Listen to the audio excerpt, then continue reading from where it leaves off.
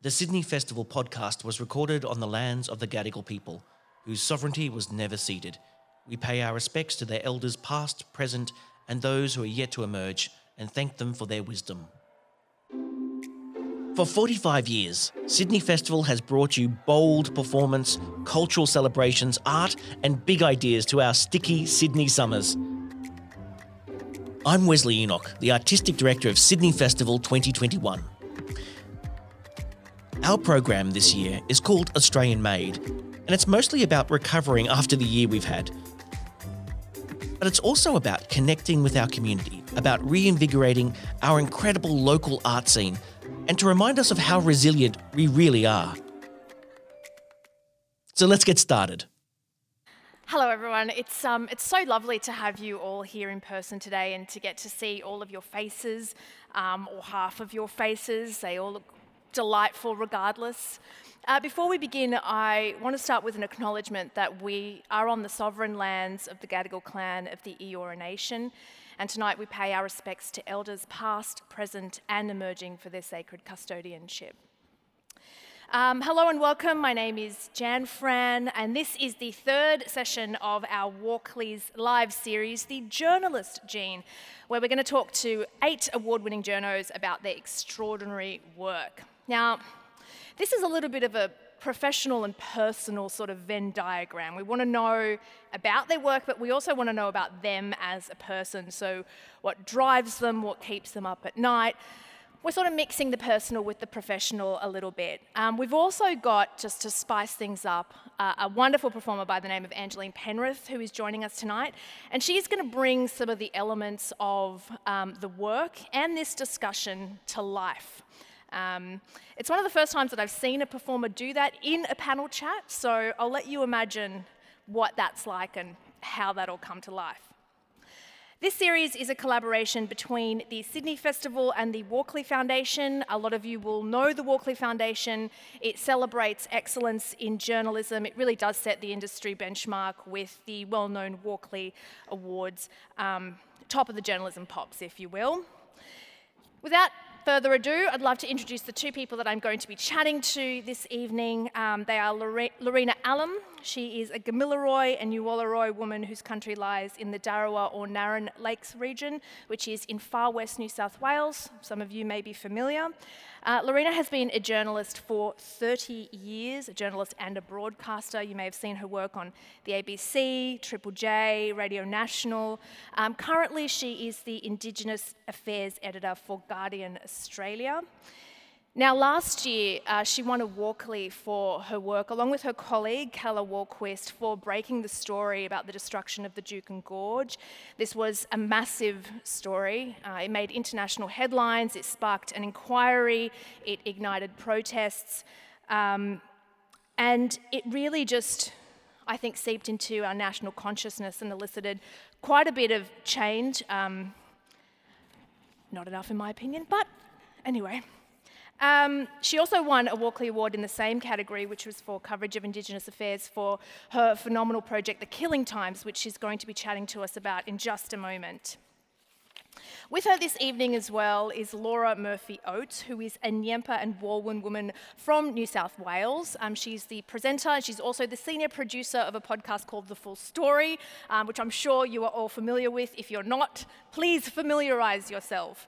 In 2018, she won the Young Australian Journalist of the Year, the Walkley Award for Young Australian Journalist of the Year, and she is just top of a game and a general legend. So please welcome Lorena and Laura Murphy-Oates.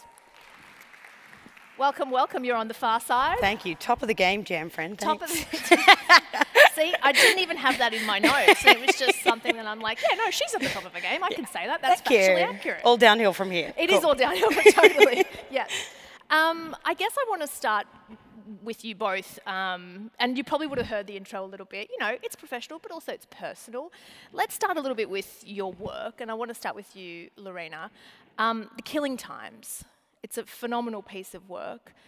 the research is, it's mind-boggling how you managed to put it together. So I'm going to let you explain to us what it is and how it actually works as a piece of journalism. Sure. The Killing Times is a project that we entered into at The Guardian in partnership with the University of Newcastle, who have done all of the heavy lifting here in the groundwork in terms of the research.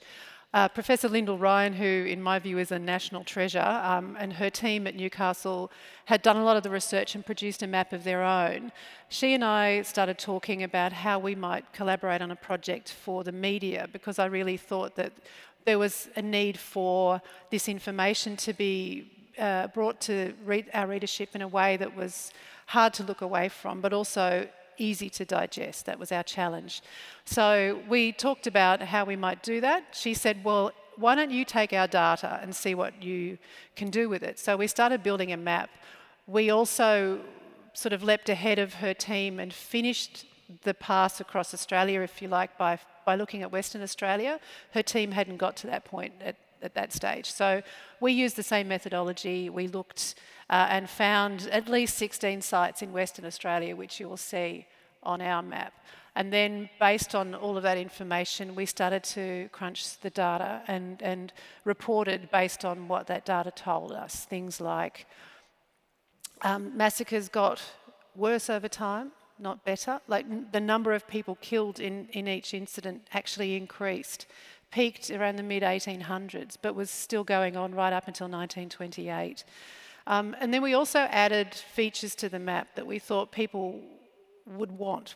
Things like being able to search by time and place and date, and also by postcode. So we wanted to really drive home to people that this was not in some remote part of the country a long time ago. This was quite a local event, and you can search by your hometown. And people found that really, I think, confronting, but also really useful. And in fact, we got a lot of emails and contact from people afterwards saying, there's one near us you didn't have, and what about this one? And we know about this. So there were lots of people who wanted to suddenly talk about this history. Yeah, so it almost became a bit of a crowdfunded or a crowd-search piece of work as well. There's a tremendous amount of research and time that's gone into the creation of that interactive map. How did you actually go about researching this? How long did it take for you to compile all this together? Because I don't know if you guys saw there as well, there are actually breakout stories that you can then click on, which are, pieces of reportage, feature-length stories, news stories that then go into detail a little bit more about the descendants of those that were killed in massacres. How did you put this all together? We had 8 months in the end. It took 8 months, and there were me plus our Guardian team plus 2 of my interns from Melbourne University, who I've apologised to so much since, and said this was such a confronting project. It was really traumatising for us all to read this material. But as well as the map, we wanted to report on how this data affects living Australians now, and so people who are descended from all sides, not just the survivors, but also the perpetrators, and one person from Queensland who was descended from both sides, who's descended from a native police officer on her mother's side, and a survivor who met and married. So, and who has an enormous legacy to deal with.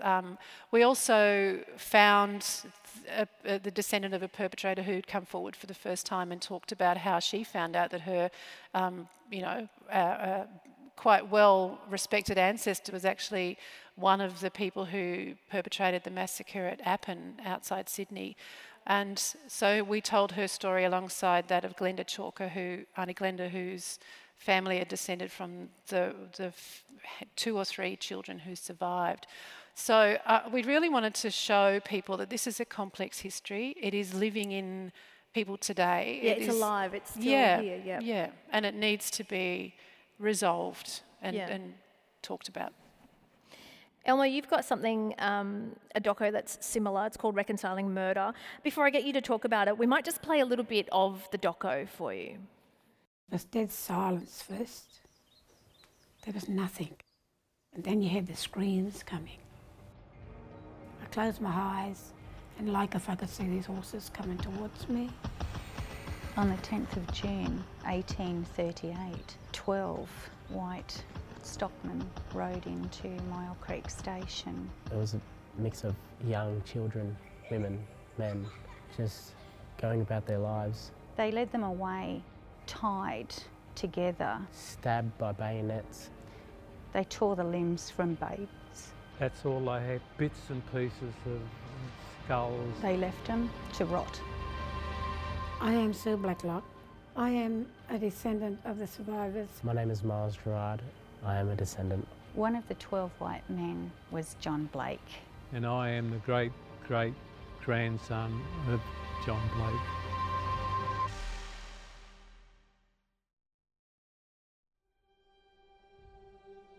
In 1838, 28 Wirraway people were massacred at Myall Creek Station in central New South Wales. Whilst this was part of a much larger killing spree in the area, and just one of many, many massacres across Australia, this moment stands out in our history. It was the first and only time that white perpetrators were brought to justice. Now, the descendants of both sides of this story are trying to make things right. Each year, hundreds, sometimes thousands of people meet at Myall Creek. But this year's pretty special. It's 180 years since the massacre and 20 years since the descendants met for the first time, right here. For 48-year-old nurse Susan Blake, this weekend is her first time visiting the place her ancestor committed a massacre. It's also the first time she will meet the descendants of those he killed. Going to tell the story to someone, it's very uncomfortable at first because they've never really met a direct descendant of a mass murderer. How are you, darling? Good. Retired bank manager Des has been coming to Myall Creek every year for 20 years. How are you feeling about going tomorrow? A little bit nervous. Anybody who lived in Australia on the land in those days who thinks their ancestors weren't involved in massacres, they are kidding themselves. For Des and Susan, learning about their ancestor is a personal passion, but it's what came after the massacre that changed history. The trial was very, very controversial. Being the first trial where white people were put on trial for murdering Indigenous people. One of the jurors in the trial made his views on Aboriginal people very clear.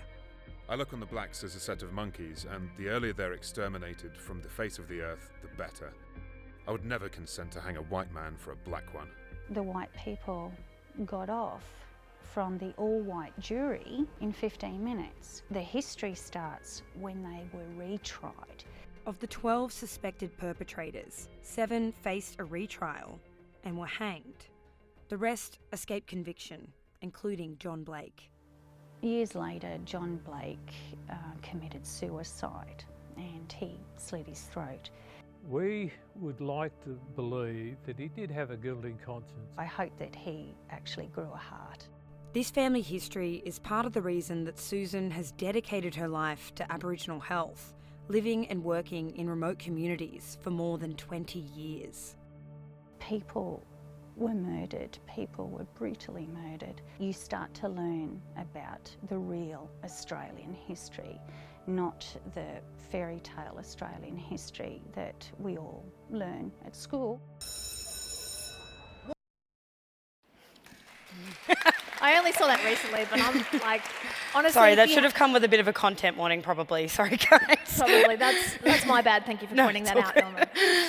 If you haven't seen that doco, it's all over the internet. I would very much highly recommend that you do, just because it was so wonderfully put together as well in making something that happened so long ago feel very much alive today, which is, you know, part of what kind of drives your work as well, Lorena.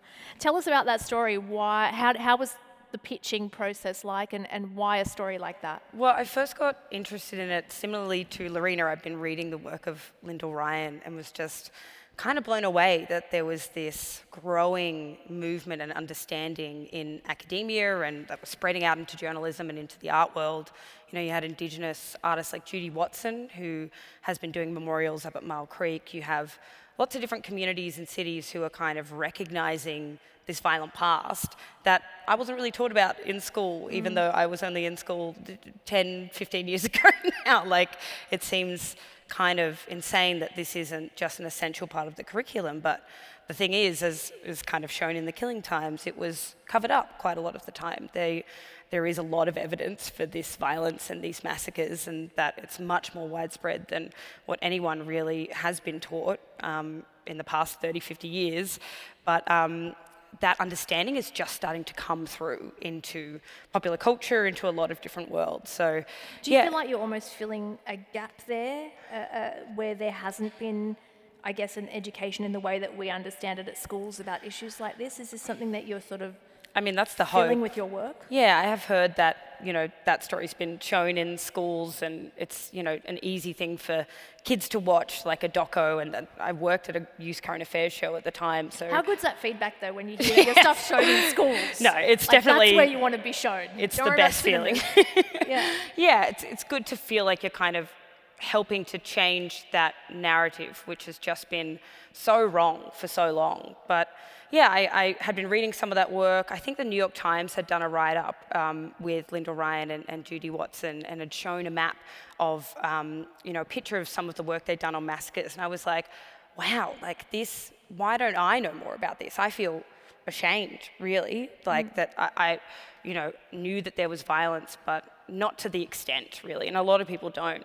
So yeah, I started looking into it and realised that there's this incredibly inbuilt story at Mile Creek where all the survivors, or a lot of the survivors who live in the area, and some of the descendants of the perpetrators meet every single year, which is just, I don't know about any community that does that, really. It's incredible. It has been covered before, I think, by the ABC, but I went in and tried to find, I suppose, a new angle on it, to try and find a younger generation who were coming for the first time. And one of them was Susan, and the other one was Miles, who speaks just after that section that we played, and kind of followed their journeys going to this moment for the first time, going to the yearly memorial and meeting and having the first conversation that they'd ever had. And was just absolutely incredible, life-changing for me going there completely. Yeah. Because there is so much misinformation that's still out there, and still, the catalyst of misinformation is social media, right? And I imagine that you would come across that every day, because you're probably on those platforms every day for work. Have you ever kind of had to use, do you ever use your work as a way of saying, hey, this is evidence that something has occurred, here it is, here are the quotes, here are the images, here are the people, here are the interviews? I probably use my work less. I've used Lorena's work, actually, when you have a new opinion piece, usually around Jan 26, but also all throughout the year, by some conservative commentator or, guy on TV, white guy, talking about how we're settled peacefully, or downplaying this violence in Australian history. And this happened on Twitter? Yes. So it's really frustrating to see that, especially when there are journalists who are working their guts out to try and get that evidence, in the public domain. And so having something like a resource like the Killing Times, I've kind of screen grabbed some of Lorena's articles sometimes and gone, this is just wrong. Like, go and Google it. Like, go and look at some of the work that's already out there. We don't really have an excuse anymore to not know, because people are going and doing the work and digging up all this evidence and making it, easy to read, and putting up amazing emotional stories behind it so that people can understand it. There's no excuse. This is a question for the both of you, but how has your work been received in online spaces, like Twitter or social media, or, where we're having these conversations more and more? Well, as Laura's just described, there's a bit of pushback, of course, but overwhelmingly people are positive about it. If you measure by shares and likes and the number of people who, though the initial stories from the Killing Times just bounced around the globe, and I was getting emails from people in the UK and in the US who wanted to know more about our project because they wanted to do a similar one there. So it had a huge reach, which I take to mean that people were hungry for that information and understood that there was so much more to this story, that really what we were producing with the Killing Times is the tip of an iceberg.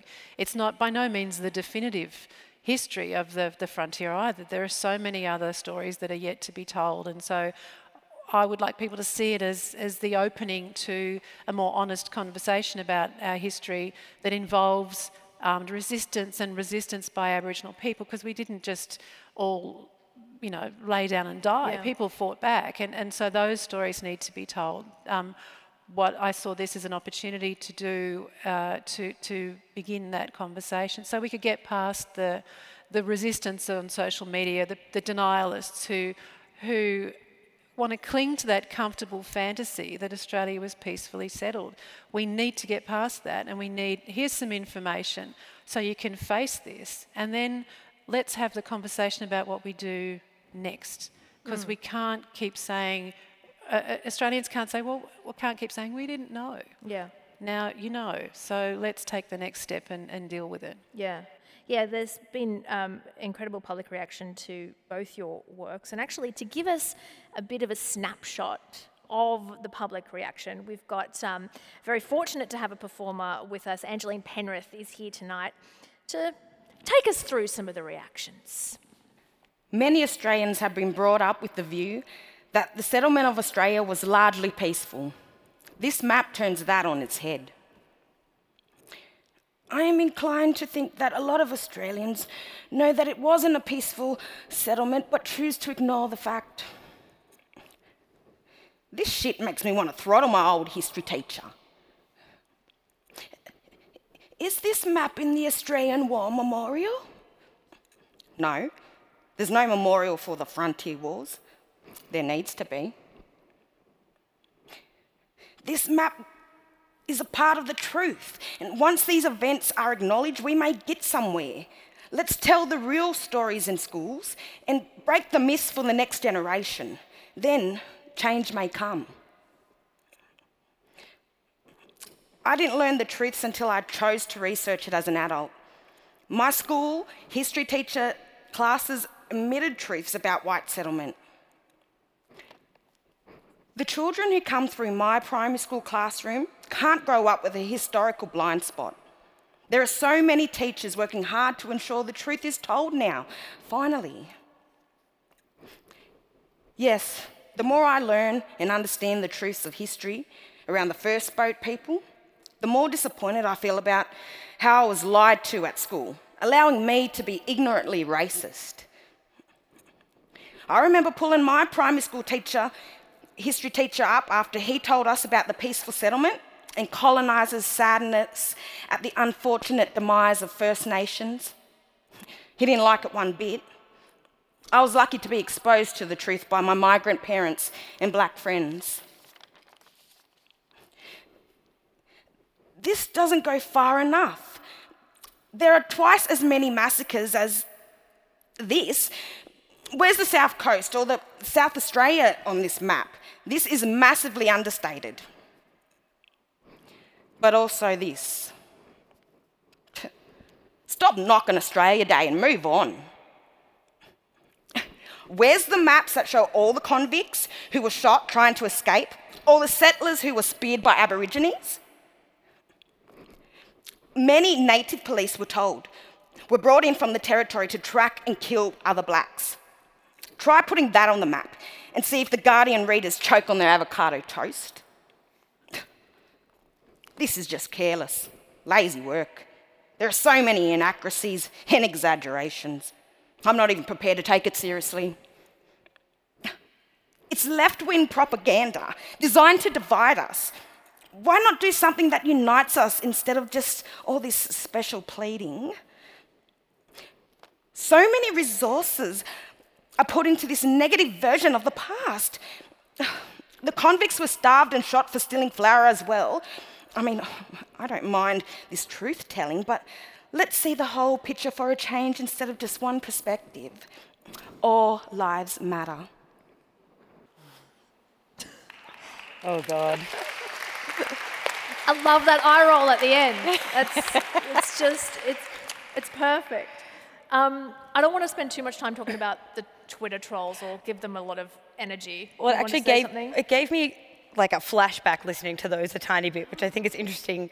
From working at NITV and SBS, the two Facebooks, right? You would post a story on NITV, you would have hundreds of comments, a lot of mob being like, oh, I feel so validated from this is amazing, or well done you, just kind of like an auntie giving you like a congratulations, or like a lot of people who just really, you know, vibed with the work. But then you post it on SBS, I found, and it was so much more hate. And it's so interesting to see, I suppose a lot of people come to Indigenous media because they're passionate and they love to hear about some of this stuff, but they come to other media and they're really ready to critique and kind of burn you down, like we just heard.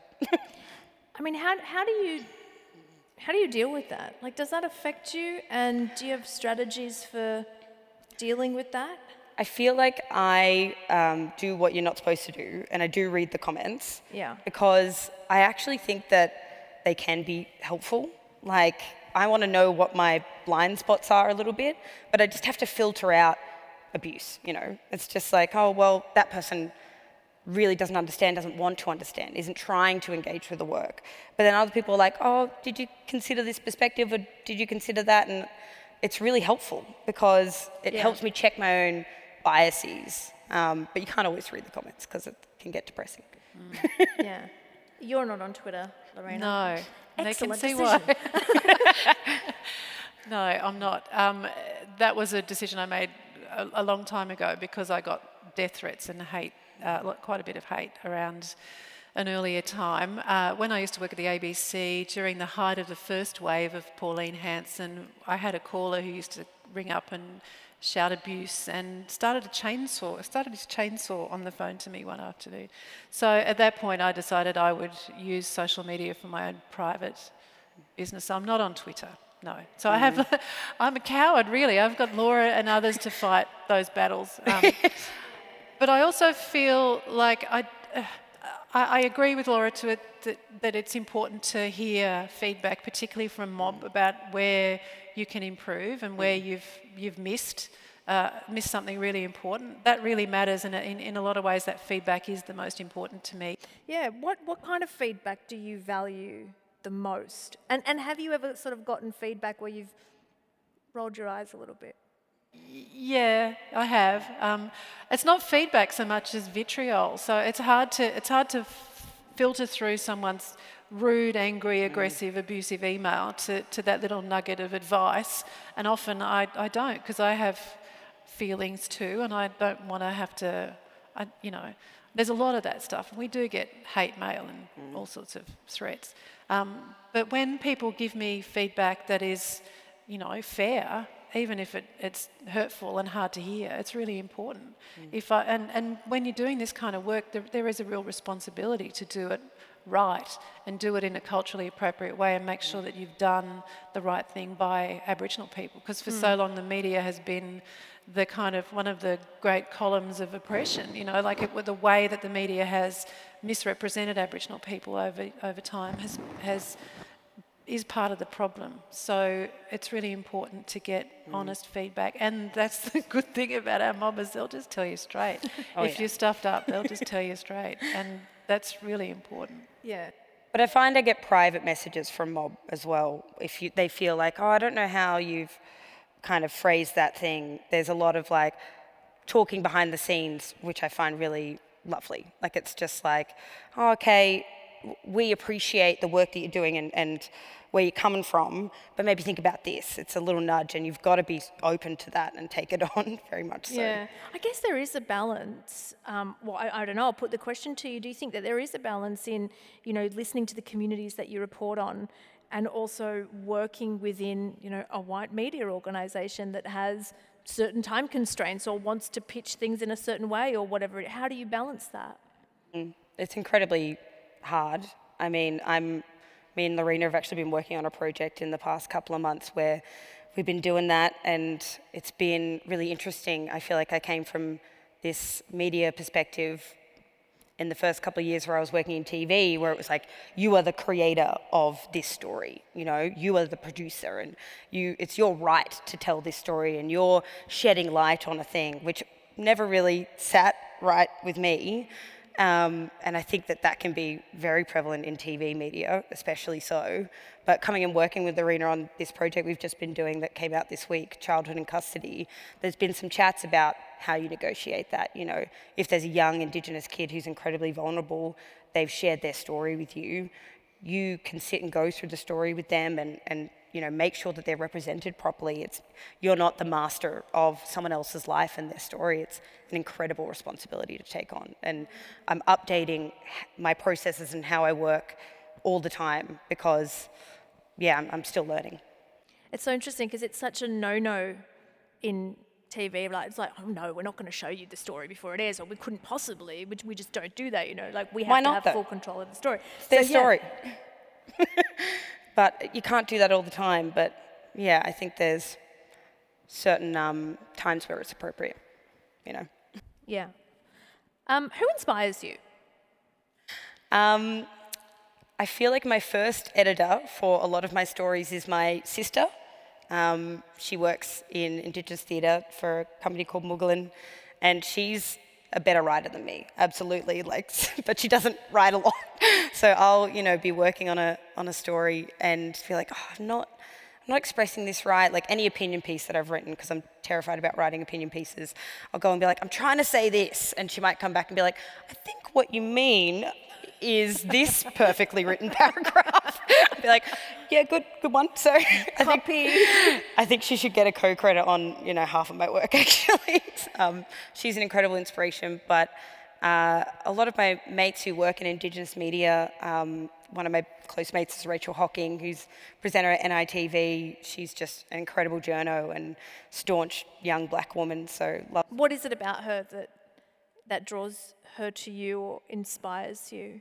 I remember she started, because we were both cadets at NITV and SBS, and she started a year or so after me and is a year or so younger than me.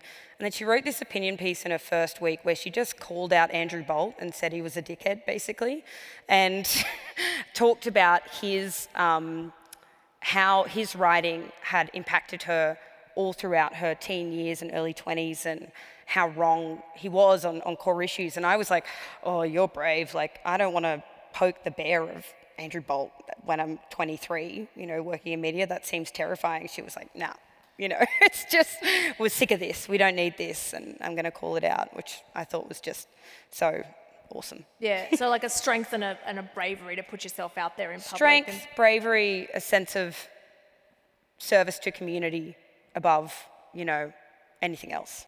Yeah. And are there people that you sort of draw strength from or think about when your work gets a bit overbearing, or maybe your work situation is a bit overbearing? Is there people that you seek advice from? I mean, I think as much as making a story is overbearing, having lived through that and experienced some of the experiences that we're going through is more overbearing, the people that we're telling the story on. So, you know, it is confronting, and there's a lot of like vicarious trauma when you're talking about deaths in custody and you're talking about massacres, but this is what mob and community are going through, and there's so many of these stories. So you've got to check in with your mental health, but these stories need to be told, and you kind of draw strength from the people that are brave enough to come and speak about them and be on camera or have their face in an article, you know. Lorena, who inspires you? Yeah, you like that? She said, yeah, that's an answer. Who inspires you? People like people who think about the long game, you know, that think about the work they do in terms of the legacy it's going to leave behind. There's an older lady who passed away now, who used to ask the question, what kind of ancestor are you going to be? And I always think of that. I think it's a really profound thing we should all ask ourselves. What are you going to leave behind for the next generation? And someone who I think embodies that work is Romaine Morton, who is a filmmaker and a writer and a poet, and who thinks really deeply on a level that most of us don't ever get to. Like, she's quite, she thinks about her work in its spiritual sense, not just in the impact it's going to have on her and the people who receive it. Yeah, so she's very inspiring. And how did you come across her? What drew you to her? Well, we met a long time ago when she was first writing poetry and doing a lot of spoken word poetry, and I was working on a radio program on RN called Away. So we used to just get her in the studio all the time just because she was awesome. We go, come in and do a poem, and she'd bring her musicians, and we just recorded heaps of stuff. She then produced a collection called Post Me to the Prime Minister. And since then has done a lot of work. She's done a lot of academic work as well as creative stuff and made films as well. Yeah. Well, Roman Morton has written a poem called I Shall Surprise You by My Will. We're very fortunate tonight to actually have had permission from Roman Morton to actually read the poem. And Angeline Penrith is going to read that poem for you this evening. It's called I Shall Surprise You by My Will. I will make oppression work for me, with a turn and with a twist. Be camouflaged within stated ignorance, then rise. I surprise you by my will. I will make oppression work for me, with a turn and with a twist. I shall sit cross-legged like a trapdoor, then rise. I surprise you by my will. I will let you pass me over, believe me stupid and ill-informed. And once you believe me gone or controlled, I will rise and surprise you by my will. I shall spring upon you words familiar, then watch you regather as they drop about. Like precious tears, thick with fear, hear you scream and shout. Then I shall watch convictions break away, crumble like paper bags.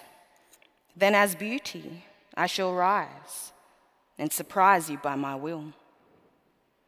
It is only when you believe me gone shall I rise from this place where I wait, cross-legged, wait, to surprise you by my will.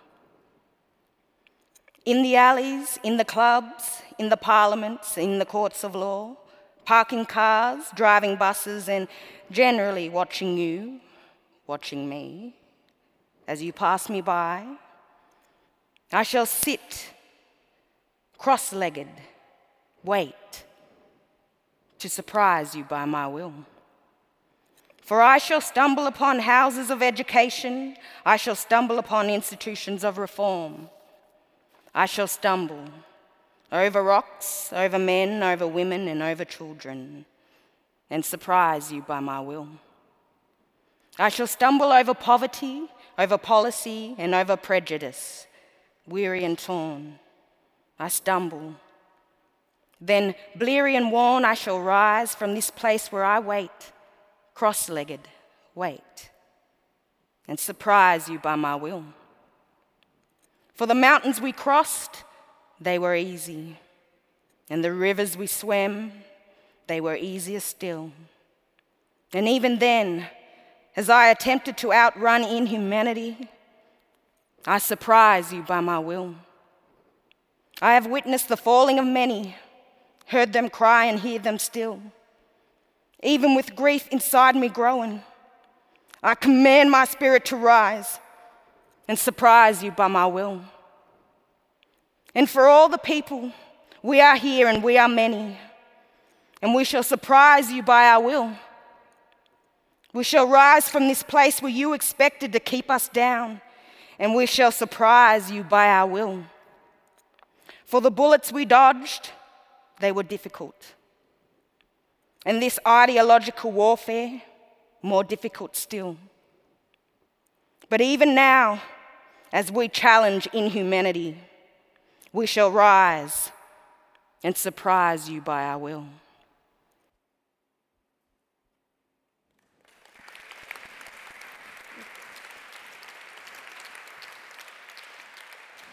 That was a beautiful poem. What goes through your mind when you hear something like that read out? I think it's nourishing to hear those words spoken out loud, to hear someone recognises how you feel, that it's being named and that it has voice. Yeah, I think it's really nourishing is the word. It's the only other word I can think of, really. Ella, have you ever sort of connected with a piece of work like that where it's kind of done something to you or for you? I feel like there's so much amazing writing coming out at the moment. I've got like a stack of books next to my bed of Indigenous writers, which completely, it's going to take me another 5 years to get through because I read at snail's pace. But something recently, actually, oh God, I'm going to completely forget the name of it. What's it called? It won a big award last year. The I'll Yield. come round to it. Tara June? It wasn't Tara June, it was the year before. No, you got me. I'll come round to it, but it's a book where at the first page or so, the animals are speaking in language, and she rocks up on a motorbike, and she starts talking to the crows on the road. Is that Melissa's book? Melissa Lukashenko. Yep. And I just burst into tears reading the first few pages because I felt like, wow, it was such a beautiful opening and centering of connection to land and country. And then I went to go see her speak last year before, and went up to get my book signed by her and was like, the moment where the birds speak, and she's very staunch, and she was just like, oh yeah, okay. Yeah, rightio. Sign my book. I was like, thank you, goodbye. And what's that book called for anyone in the audience who might want to follow Too that Much up? Lip. Too Much Lip. Oh, yeah. Too Much Lip. By Melissa Lukashenko. Mm-hmm. Yeah. It's amazing. In this line of work, what keeps you up at night? Oh, that's a big question. Lorena, you want to take that one first? You can go first. What keeps... it's nerve-wracking the night before a big project goes out. You don't sleep much. There's a lot of pacing and a lot of mentally triple-checking every fact, every word, really. Because particularly with the Killing Times, Lyndall and I were both concerned about the way that the history wars played out in the 90s, and we didn't want to start another one. So we were really, really conscious. So sometimes it's terror goes through your mind the night before a big piece. What else keeps me awake, apart from my darling children who are teenagers, is that I've done the right thing, that the story is right, that it's the very best I can do, and that I've left nothing behind. Yeah, that keeps me up. But then I feel rage that I'm even writing these stories. You feel rage? Yeah, I'm angry that that this is the state that our mob live in. And there are some kinds of stories that I've been writing since I was a young journo a long time ago. And that's, I mean, certainly when you talk about deaths in custody, to be writing stories about people dying in very similar situations to those that prompted a Royal Commission in 1991 is really frustrating. So those things keep me up, the frustrations. Yeah. I've got a very good family who will let me rant, but also just understand when things are stressful. I've got good friends who've got excellent senses of humour and help me take my mind off it. But there's some of that trauma you carry with you. There are things that I read and saw during working on the Killing Times that won't ever leave me. But as Laura said before, people who have lived this life, I mean, we're just bearing witness to their lived experience, and that's nothing compared to what they've been through. Yeah. Yeah, I think Lorena touches on something that I think about a lot, which is like when you're reporting in Indigenous media, are you putting people's trauma on stage for nothing? Like, is this going to change anything? And if not, should we be going through this process? And that's why, I'm kind of learning as I go how to negotiate that, because there is a point where, there's so much suffering in communities and certain families, and you do want to tell that story, but for an effect, because it's exhausting for Black people to have to tell them over and over again for 30 years through royal commissions, and then for nothing to change. It's a bit haunting to think that, you'll go to a lot of effort to fact check a story and go through it and convince someone I think this is worth telling, but you just got to hope that something will change. And sometimes things do, but it's just incremental. You can never tell whether any one particular story and your work is really leading to that change necessarily. Yeah, so you just, I mean, how do you kind of make that decision, and can you even make that decision? Like, can you know if a story is going to elicit some kind of change, or do you ever get to a point where you're like, you know what, I'm not gonna do this story because it's just gonna end up taking people through all this pain for nothing? I think I'm more and more making decisions in presenting where, you know what, I don't need to ask that question. Like, someone hints at something that was really hard for them to go through. We don't need to, talk through it in this podcast to the point where, or this article, to the point where you're reliving it in a way that's too hard for you. I mean, I think it's a real balancing act, because you don't want to re-traumatize people, but you need to highlight, what's going on with deaths in custody, or, whatever situation that they're going through. So I don't think there's any one answer. It's sussing out what people are comfortable with as well and what they want, because if you have an honest conversation with them about, what being involved in a project could do, and you don't oversell it in any way, and they're like, look, I really want to tell this story, and if it achieves X, Y, Z, that'll be great for me, then that's good. And the other part of our job as journalists is to hold the institutions to account who are responsible for the way that people are treated. So you can tell a story in a trauma-informed way without, so that individual isn't having to hang it all out there all over again.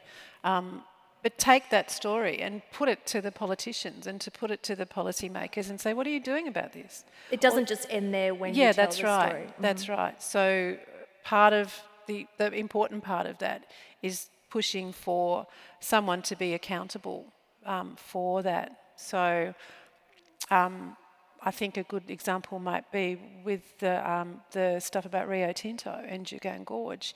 It was about just keeping on pushing and keeping on asking questions, because it was clear that there was a real miscarriage of... There were factors here where traditional owners were deeply outgunned by the mining industry, and they were being limited by these so-called gag clauses in arrangements with mining companies. That's just wrong. And so it wasn't just a matter of making people understand the trauma of the PKKP people and how devastated they were, and they remain traumatised by what happened to their sacred place. It was about making sure that those people who were responsible were held to account. Yeah. I mean, hearing you both speak tonight, it's clear to me, I don't know if it's clear to you guys as well, that there's a shift in focus in your work from the audience being, the main entity, I suppose, to the community and who you're actually reporting on, and the people in the story being the main focus. And you saying, when something comes up, you think, oh no, I'm not going to ask that question. I don't need to ask that question, because your focus is on the person in front of you and what asking that question is going to do to them. And I think, why don't we do that more? Like, why is that not the thing that we do? Because we don't really. We think you're trained to ask that question. You're trained to, somebody alludes to something, probe that. Ask more. The audience deserves to know. But I do wonder why we don't shift our focus a little bit more actually to the people that we're reporting on. I feel like I've been untraining myself from some of the stuff that I was taught in the first few years of media, now kind of making my own way and thinking about the ethics of my work. Because there's no this is exactly the ethical guideline that you need to do in any one situation in journalism. You're kind of, I think, learning by surrounding yourself with people who you think do good work and have a good head on their shoulders and care about the same things that you do. And then you learn from them as you're going in your career. If you're in a situation where people are maybe sensationalizing stories or don't have the right approach to storytelling, it can be tough as a young journo, for sure. I think I want to highlight the fact that journalism broadly does do that for people who are suffering. I mean, we as a profession need to get better at dealing with people who are traumatised. But I'm thinking about the bushfire coverage, and there was an enormous sympathy for people who'd lost everything in the bushfires. There was a lot of, possibly not by our Prime Minister at the time, but certainly journalists who were there and who, in the main, were quite respectful of people's pain and they didn't go up and say, well, how do you feel? Like that awful question that gets asked when someone's just lost their family in a car accident. Well, how do you think I feel? There was sympathy, there was empathy in the coverage. I think what Laura and I are trying to say is that empathy and sympathy needs to be extended to Indigenous people. And so often it isn't. I mean, I can't tell you how many times we're covering deaths in custody, the response is, oh, well, they shouldn't have been in jail, or, that they were asking for that mentality that our lives are less important. So the idea of being trauma-informed, if you like, when you're talking to Indigenous people, is just extending the same courtesy to us as other Australians get. Is there a mantra or a piece of advice that you live by? I don't know that I live by, but I think when I'm stressing about a story, there's this podcast host, PJ Vogt, who does this podcast, Reply All, and they went on another podcast, Longform, to talk about how they make their episodes. And I really love, it's a very silly and fun show, but Dude does some great journalism sometimes as well. And there's this thing that he said was like, every story wants to be bad. And that has been so helpful to me throughout the years, because when I'm just like, but this bit isn't going here, and what if we go there and then they don't show up? And it's like, well, of course that might happen. And of course it's going to happen, probably, maybe. But every story wants to be bad, and you just need to do your best to try and make it good, to make it come together. Like, you're in a chaotic world where anything can happen.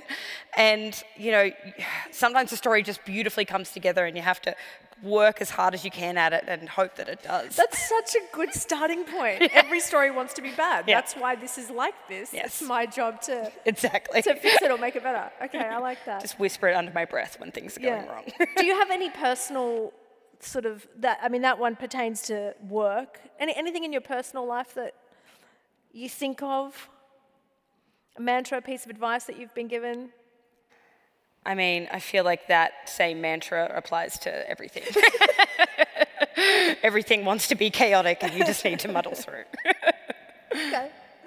Lorena, do you have a mantra or a piece of advice you live by?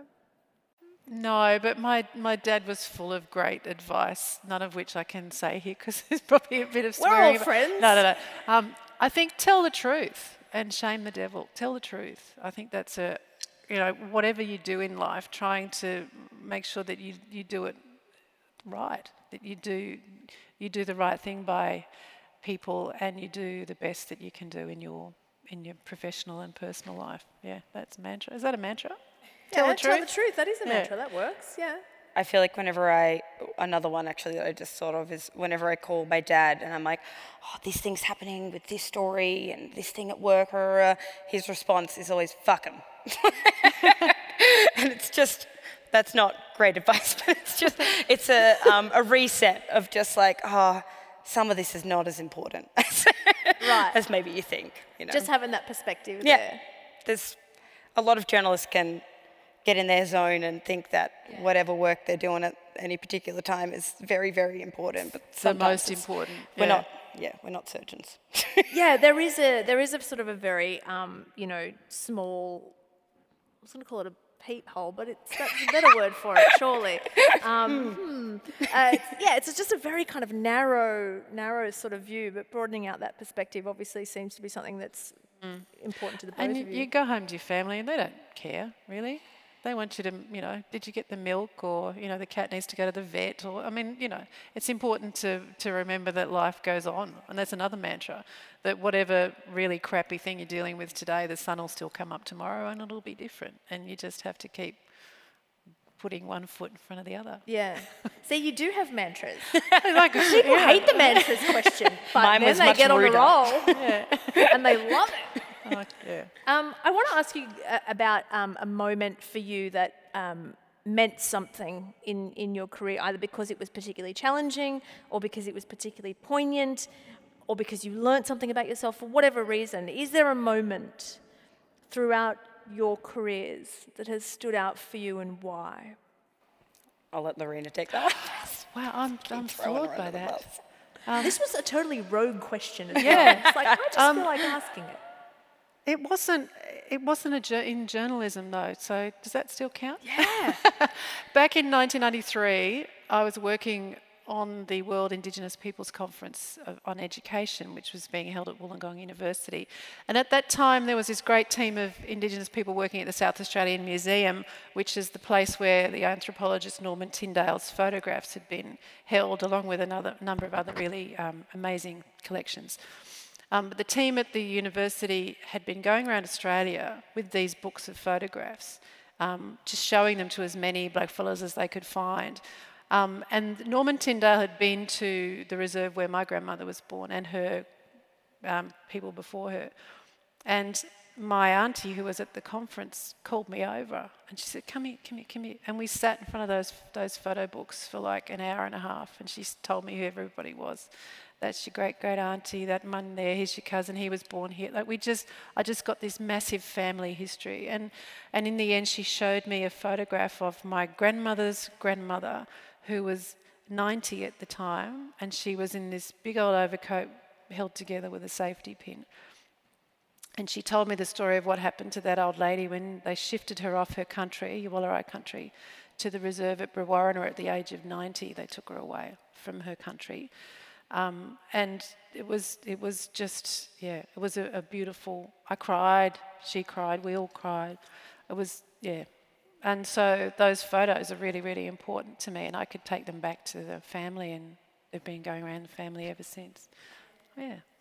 And it was only because I was working in the media that I had that opportunity. So I'm really grateful.